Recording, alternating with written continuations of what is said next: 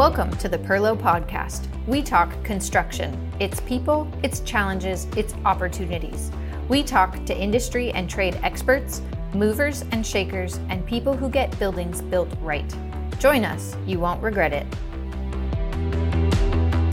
Welcome to the Perlo Podcast. My name is Alyssa Looney, Perlo's Director of Strategic Initiatives, and I am joined here today by Joe York, our General Superintendent. Thank you for having me. And Devin Koopman, our Vice President of Construction Services.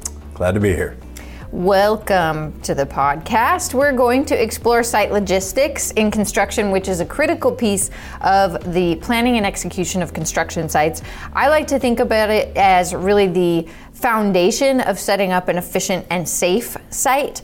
How we move and store materials, people, vehicles, equipment, those all make a difference in how a project runs and whether it stays on schedule, that kind of thing. So, Devin, when you think about site logistics, what comes to mind for you? Number one would be, rarely is it shown on the drawings. And I don't think enough time gets spent on the topic. Has everything to do with how you access the site and, as you said, where your trailer goes, routing of trucks, traffic access, signage, stockpiles, material procurement, which is such a big deal in the current climate with supply chain issues. So it all needs to be considered, and it's just you want to be proactive about it as opposed to reactive, and we preach that all the time. So that's what comes to mind to me. What about you, Joe? Well, those are good points. Actually, bringing up the current climate and then the material shortage and the need to procure materials early, I mean, that brings me to segue on that. Site logistics might even be purchasing extra yards off-site to lease them to hold materials. We've had to think outside the box and potentially get storage area for materials that we know we couldn't get if we didn't get in line right then to get them. So that's a really good point with the market where we're at. But I think pre-con too, I think that it is the recipe for whether or not you're going to end up with a well-baked job at the end, right? I don't think anybody goes in trying to bake a cake without having a recipe, and it's pretty much the same in our world, just with a lot bigger consequences, right? So we've been doing really well with all the moving parts of doing pre-cons, and pre-con, one of the biggest things that comes up is we look at what their plans are for site logistics, as far as where they're going to place their trailer, what their site access is going to be. It's understanding the end results so we can work the job backwards to the beginning and understand where we need to be a year from now. I mean, you don't want to be placing your trailer in a spot that you need to do your groundwork and you're going to move it 10 times before the end of the job. So logistics are everything. And I mean, it ranges from job to job. I mean, it could be a greenfield build, which we call when we get an empty lot and we build a whole building, ground up building. Or it could just be a TI that we're working on the inside and our logistics are working with the owner, with neighboring people, deliveries, all kinds of stuff. So logistics is massive if you're going to succeed. Nothing that we do goes without pre-planning. Yeah, so you're talking logistics of traffic routes in and out, Sure. Materials laydown areas. And to your point, those I think have had to get bigger in this last couple years because of how hard we can't really do just-in-time material delivery at the moment. Because if you try to do that, you're not going to get your materials. So more space to lay things down. There's a lot that goes into it. And if you think about, you start talking about laydown area and stuff like that, and the fact that there isn't as many large lots for people to develop anymore, we see lots that the building now takes most all the lot. And where are we going to be able to build that building and still lay down? We're dealing with one of those up north towards Auburn, where the logistics of the building causes us to have to segment the build, and luckily we're able to get a lot of underground done before we start the building, down to just being able to park your cruise trucks, your vehicles, your deliveries coming in. If you can't get a neighboring property to make your your footprint larger for the build, you got to get creative. So. Pretty selfish of them, though, to maximize site coverage and their return on their investment, to have less laydown area and for us to park our vehicles. But it's such a true thing, though. You know, I mean, there's just not as big a lots just sitting out there. Yeah. So you see these lots that they're having to get creative with how they utilize their space, which means a lot of times we end up with a lot less space to exist while we're building the building. And it's just it's an opportunity to get in front of it. If you're seeing this, hopefully you're seeing some of this at bid time, so that we're planning the job and loading the job correctly. But if not, you still have to at least get in front of the inevitable. It's coming your direction. You're going to have to deal with it. So it's either a freight train that hits you in your face and you're reactive, or you're going to get proactive and try to get in front of it. And a lot of times our owners, we've noticed that we do a lot of storage units and stuff like that. We get the storage units sit on very small lots. They all do, because they don't need parking. So because they don't need parking, we don't have a lot of room to build the building. We had to get roof systems early for those buildings, and we've been able to get those into lease spaces where we've kept them off site and trucked them back in. A lot of times if you get in front of our owner, that's part of the logistics, they'll actually prefer to pay ahead to make sure that they're going to get their materials on time. So it's definitely been a creative time to try to figure stuff out. So really, site logistics isn't necessarily the site where the building goes. It's also off-site parking, storage, staging for truck deliveries maybe, depending on the jurisdiction and the room you've got on your site. There's more to it than just what's happening on the postage stamp where your site is. All the way through. I mean, another part of the logistics will be how those materials are coming to you. Those are usually shipped with a third-party shipper. So we're trying to gain information to understand when they're coming. We're trying to gain information so that we can schedule when trucks can be down. We got a job going in downtown Vancouver, and he's working for our top 4th and 5th floor. He's got 10 different semi-trucks that have to come, and he could take one at a time to get the forklift to load them into the 5th floor through a window. Now you got a third-party delivery happening with all these different semi-trucks, and now your logistics plan has changed to how do I manage these deliveries to get them done without extra crane moves. So your logistics happens, it's nonstop. I mean, that's what our superintendents are built for. Yeah. I can only imagine that's probably why traveling with them on a family vacation is well planned out, you know. I know that's what my wife says when we travel. You plan it all? Well, no, I plan how that day is going. Oh, I see. We're 2 hours early to the airport, and that's the way it's going to be. Hey, we can travel together. I'm good with that.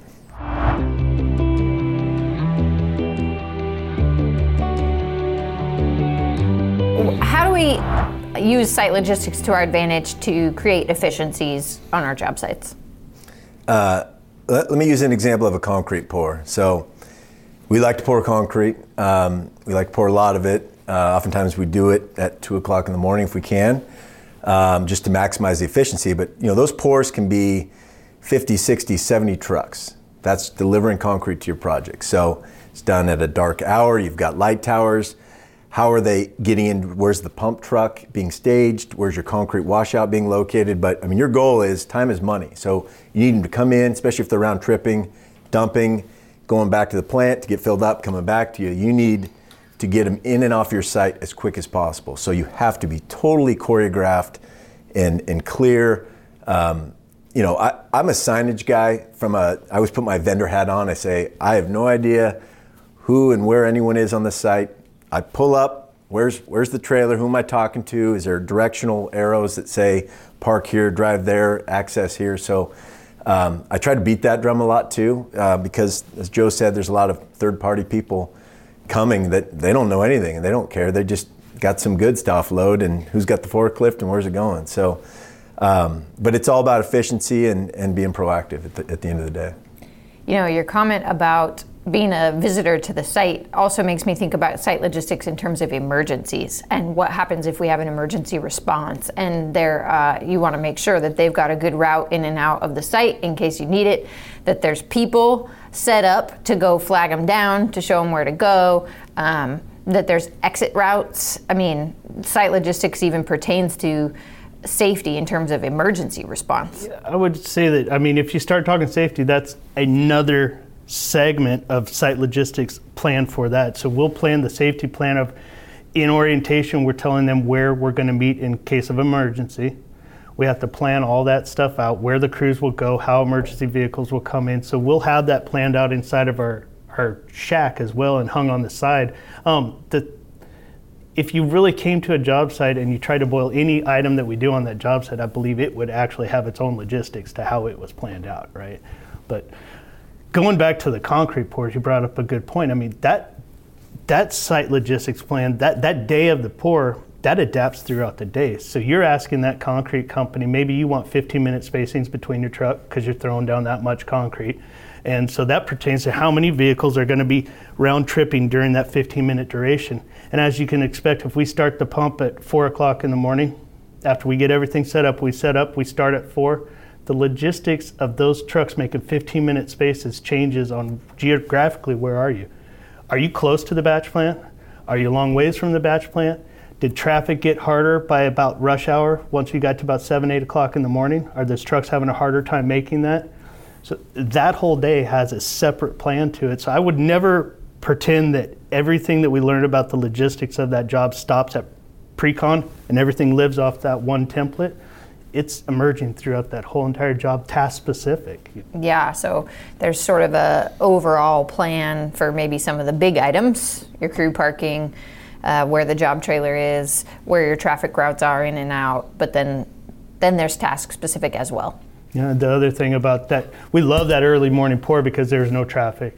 We're getting the mud down and we're getting it down. If it's the summertime, we're getting it down before it gets so darn hot, then we're starting to have problems with our mud. That's one of the plans for the early. But the other thing that can hiccup us with the logistics would be the geographical location, amount of right next door to residential. And if I'm right next door to residential, you better start planning because you got different jurisdictions that are going to tell you you're not pouring before 7 a.m. There's ways around that, and we plan that out with the city to try to get ordinances changed so that we can do scheduled pours on these days. But then the plan will have to be put into place of how do we notify? Do we change our light tower directions away from the neighborhood? Do we potentially shut off the backup alarms on the trucks and have people flagging the trucks in to stay safe because now backup alarms are off? So there's a lot more that goes into it for sure. Or do we just give them Starbucks gift cards and say sorry? That might work. We've had some that no matter what we do, they just aren't going to be happy with it. So all these big, bad, noisy construction companies. I have to say, I live near a pretty large commercial nursery, and they drive their little wagons between their lots all the time, and they drag dirt everywhere. And every time, all I can think of is they would never allow a construction site to be that messy on a public road like these nurseries are. No, that's for sure. I mean, well, then you start talking about dirt. That brings us to the site logistics of planning out our erosion control. Mm-hmm. And what our erosion control is going to be. Am I near a wetlands? How am I going to discharge water? How am I going to keep the water on site so we're not getting fined by Ecology or anybody else, Clean Water Services? So there's another segue on logistics. It just never stops. Where's their wheel wash? Come on. That's right. We want that wheel wash. Get that dirt out of my road.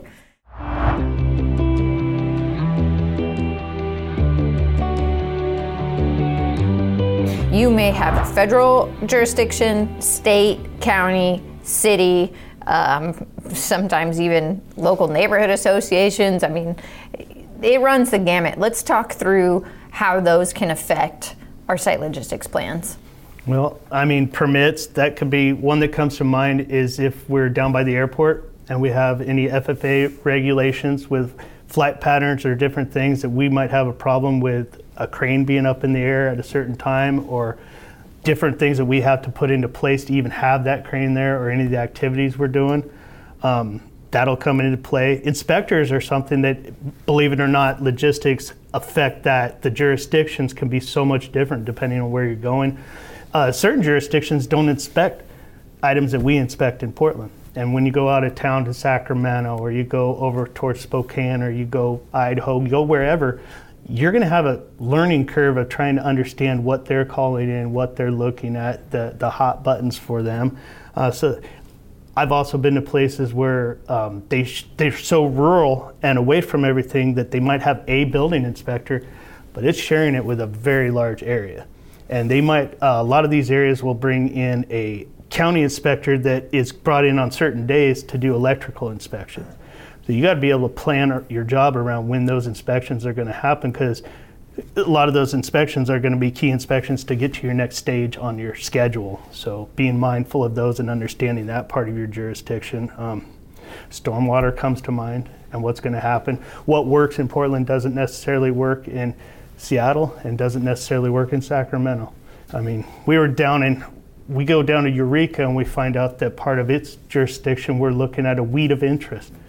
Weed of interest, not weed. No, it's true. It was eyes wide open, and we only learned that by going down to the place that we're going to get special inspections from. And they did the geo reports over there, and they let us know, hey, such and such, the entity has looked at it, there is a weed of interest, and it has to do with a specific weed that grows in this specific area.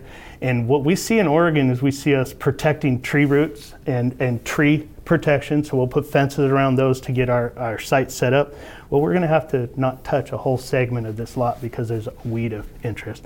And then we had supers that were down in Sacramento, and they found out very quickly that they had to get trained up on different lizards and different things that they were looking for down there that couldn't be on the job site. And if they were, if they got inside of pipes and things like that, they were protected. So there's all kinds of weird stuff that comes into play that you don't find until you understand the geographical area that you're working on. Could be the migrating turtle. We've dealt with that too. So.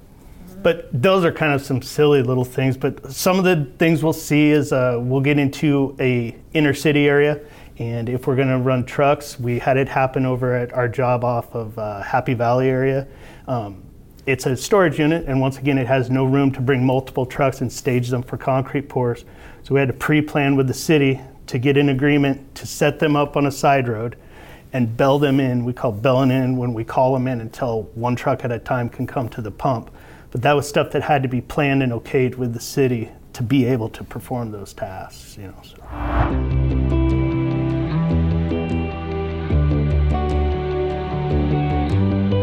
Is site logistics a one and done thing, or do those plans change over time? We've talked a little bit about it in terms of unique work scopes, but what about kind of the job as a whole? Is your site plan going to stay the same? Let me start out with this one. Okay. So I like to describe this as this is Peyton Manning coming up to the line before the ball snapped, right? He loves calling Omaha. He's calling audibles. To have a successful site logistics plan, you've got to call audibles all the time. You don't know on a specific day, 3 months ahead of when you start, when you're going to be pouring concrete and routing them around your building, and the fact that you might be digging a utility trench for the electrician on that same day. So you've got those kind of landmines and bogeys happening every day, evolving, and you've got to roll with the punches of routing. What made sense on day one doesn't make sense, on day 90. So it's absolutely a living, breathing, adjusting on the fly, but yet proactive to kind of the lay of the land and where you are. So you are never done. It reminds me of when we were talking with our project managers, Chris McEnroe, Whitney, Brock, were on a few months ago, and we talked about planning and reactivity and the fact that construction is always changing and you're always reacting, but you can only react well if you have planned well in the first place. Yeah, I call it plan A, B, C, and D, and we'll see if we have to tap in E and F, so you gotta be ready. It's going to change, and as the site evolves, you'll have different opportunities that maybe you didn't see when you planned in the beginning. So there's a chance to improve your site logistics plan, not just to live with the problems, you could improve it. I mean, I was doing a job in Vancouver, and at the start of the logistics plan, I waited to start the job so that I could get the area I'd be putting my trailer, get the grading done in that area so I wouldn't have to move it again. Knowing that I'd have to move it in the end, not yet having the plan of where that might be. As the job progressed, we were able to find a neighboring property that we were able to lease a small postage stamp lot behind their property to then move my trailer over to so that I could get off the footprint of the project I was doing, get all of the, what we call civil work done, all of the paving, the curbs, the landscaping, and later move that trailer out. But it's not an opportunity that would have presented itself on paper in the very beginning. Like you say, that it's never sitting there on paper. Right. But if you're willing to sit there and look and talk and understand your area and what's going on, options will come available to you.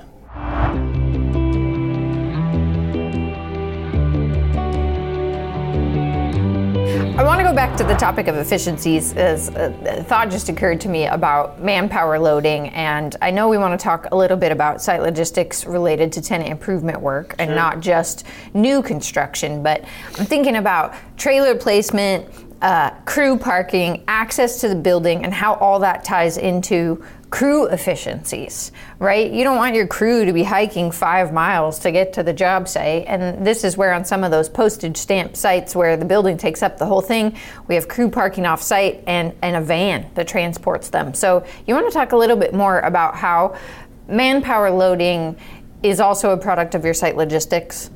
I believe that's when the site logistics changes to how do I plan the work. And earlier I was talking about how you look at your end result and you work that job backwards.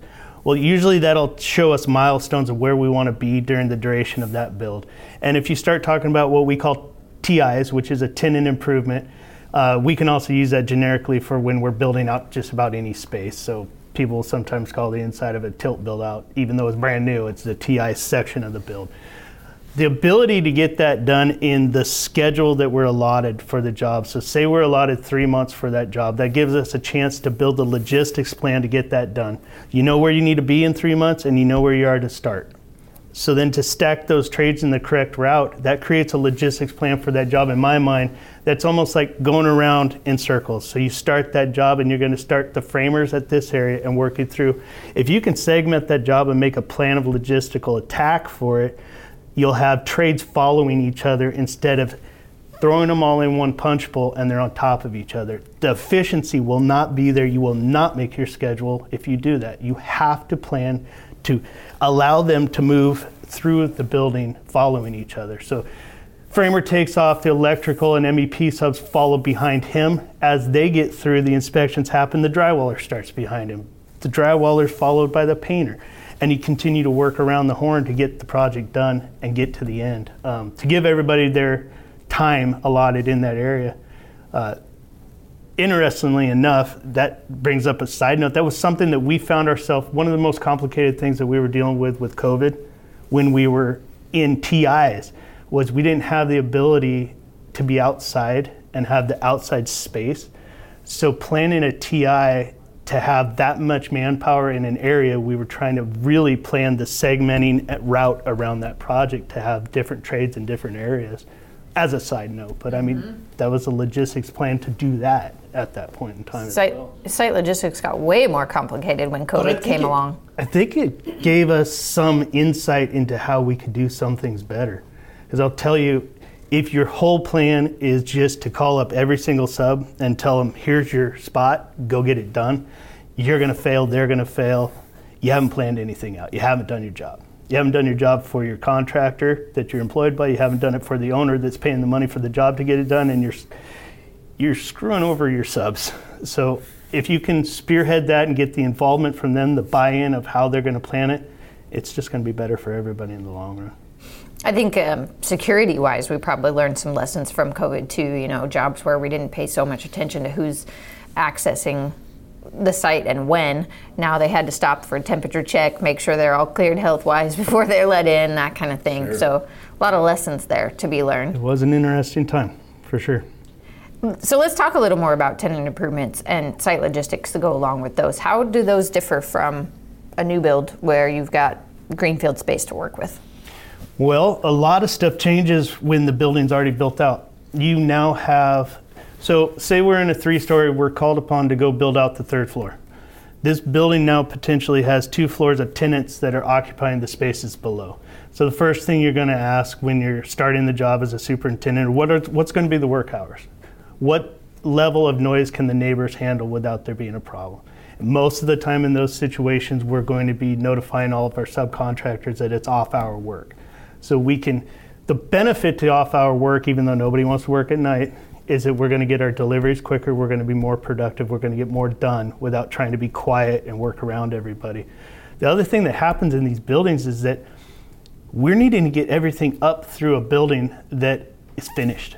So we got an elevator lobby. They always love to dress up their elevator lobby. We got elevators that are brand new and pristine. Are we going to hang blankets on them? Do we get a utility elevator to just bring our stuff up, a freight elevator? Or do we have to make the logistics plan with the owner that we're going to be putting a chute out your window for dumpster and garbage is going to be coming out this window? That's going to be our area there. We're going to have a lay down. Maybe on this 2nd floor you find out that part of that's not occupied. that can now potentially become a storage area if you work your cards right, if you plan that out. Parking and being around and having deliveries around people that are actively parking and going to that point of business. Those are all your logistics that are going to play into an occupied space, and that can even change more if that occupied space happens to be downtown. So if we're in downtown Portland, there's no parking lot. There's no nothing. So you might have in your site logistics plan for doing a TI downtown that each night a dumpster is being dropped off. And each day by 5 a.m. that dumpster is gone, because the place that it's going might be not only the loading dock for your debris, but it might also be the first floor that has Nordstrom's in it or something and is getting deliveries of clothing.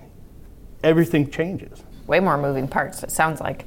A lot of that will be spelled out with a whole lot of pre-planning. So, I mean, you'll find out if you got to close down lanes for deliveries, do you have to close down sidewalks, timing of deliveries, and then you got to be sure that your deliveries can be done, that you're dealing with supply houses that are willing to deliver at those times. Your shoot at the window comment made me think of something that I think we need to bust a myth real quick. I watch movies all the time where they have buildings like robbers that are going in and out of a building, right? And you'll see them like slide down the garbage chute. Could a person really do that? They could slide down, but they're going to hurt really bad when they get to the bottom. It's not an easy slide. No, not all garbage dumpsters are filled with fluffy bags of shredded paper. Probably most of them are not. And that's a pretty gnarly chute to be going down. So don't do it. I mean, is that what you're saying? I like the same movies where somebody's crawling around above the ceiling grid and just little tiles fall down. Yeah, they're just walking across ceiling grid. That's my favorite too. Don't walk on ceiling grid. You can't escape that way. Will not hold you up. Doesn't work. All right. There's our myth-busting fact of the day. Boom. Anything else we want to hit on related to site logistics? I guess one comment I had, we do a lot of work around existing occupied spaces, or it's a vacant space in an occupied building. But I think the first default is normally sound, noise, and if you're not going to go off hour work, maybe you're going to be shooting down the metal stud track in the, call it before normal working hours or after. But we had an issue here not long ago, and it had to do with smells. And you never know what's going to be the next bothersome item, but this was just flooring adhesive that VOCs. There you go, permeated to a neighboring space, and everything was done very above board, but it's needed. Flooring wants to stick, but we addressed it, but it was just, there's always those kind of items that, call them landmines, that are just, you're trying to sift them out and deal with them proactively, but there's always going to be something that's going to nip at your heels, and again, you got to adjust and figure out the better way to do it. So, see, something that, since I've been in my position, I've seen that is working so well as a company is that we take the time to get downstairs in our training room and sit as a group for that job, and that could be all the way through the estimating staff, marketing. We get IT down there. Everybody sits and we pre-con that job. And the squirrels that we chase after that everybody thinks is drawing out the meeting end up being some of the best topics that we hit on. And that is our opportunity to have a meeting of the minds that people have had different experiences, different ways of looking at it, and we ferret out so many different problems that are going to come. We'll never believe they're all of them, but that's your chance to get in front of stuff. You start talking about you're doing a TI and we're talking about, I'm going to be doing this flooring sub, and then next thing you know, somebody's asking, what kind of flooring are you doing? And you find out, you're down at the hospital. And, do you have product that the VOCs are low enough to be down there?